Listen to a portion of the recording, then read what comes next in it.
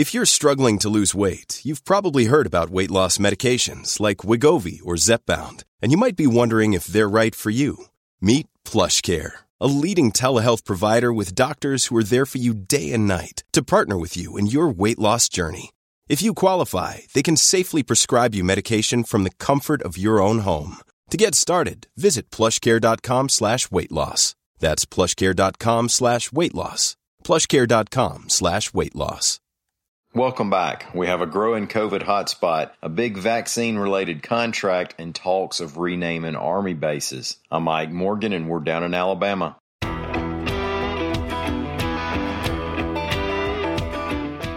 Back when this COVID-19 pandemic made its way into the U.S. and then Alabama, or at least back when we recognized that it was here, you recall the mantra was flatten the curve, meaning that even if X amount of people get sick, let's not get them sick all at the same time and overwhelm local hospitals and healthcare systems. There appears to have been some curve flattening overall, and that's good. There are hot spots, however, that health officials are concerned about. In Alabama right now, that's Montgomery County. Reporting by AL.com's Amy Yerkinen and Ramsey Archibald shows that Montgomery County had nearly twice the number of new cases of the novel coronavirus as the larger Alabama counties over the past 2 weeks. And now critically ill patients are stressing the medical system. Over a 14-day stretch through Monday, Montgomery County added 889 new cases, the most in the state. It passed Birmingham's Jefferson County and now has had the second most confirmed cases of COVID-19 since all this started. It's on pace to pass Mobile County over the next 2 weeks for the most cases. A joint statement from several hospitals called Central Alabama's situation alarming. Dr. David Thrasher is the director of respiratory therapy at Jackson Hospital in Montgomery. Concerning people believing that the worst of COVID-19 is behind them, quote, I can assure you that Montgomery's cases are not going down, and if our community does not take this seriously, the virus will continue to spread, and at some point, our medical capacity will reach its limit. When medical science works up a vaccine against COVID-19, we'll need something to put that vaccine in.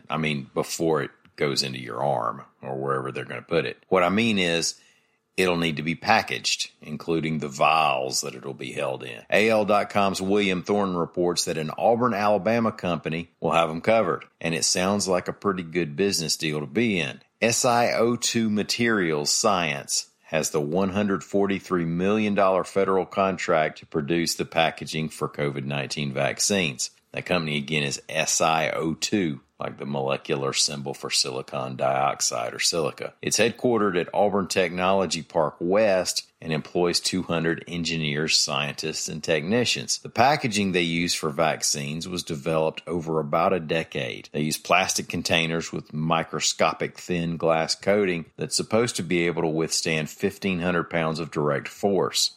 Just in case somebody sets a telephone pole down on one. SiO2 expects to add about 200 employees to begin production. Could Fort Rucker in Lower Alabama eventually get a new name? Well, the Army said this week that it's open to renaming bases that are named after Confederate leaders, reports AL.com's Lita Gore. That's a reversal of the Army, which names its bases after figures based on their service or their historical military significance and not politics. But a spokesperson said that Defense Secretary Mark Esper and Army Secretary Ryan McCarthy would consider the possibility at as many as 10 installations. Fort Rucker in Dale County is named after Colonel Edmund Rucker, who was a brigade commander in the Confederate Army. Other names that could be reconsidered include Fort Bragg, Fort Hood, Fort Lee, Fort Benning, Fort Gordon, Fort A.P. Hill, Fort Polk, Fort Pickett, and Camp Beauregard. Thank y'all for listening. We'll be back here again tomorrow. Until then, stop by and see us anytime you want to on the World Wide Web at AL.com.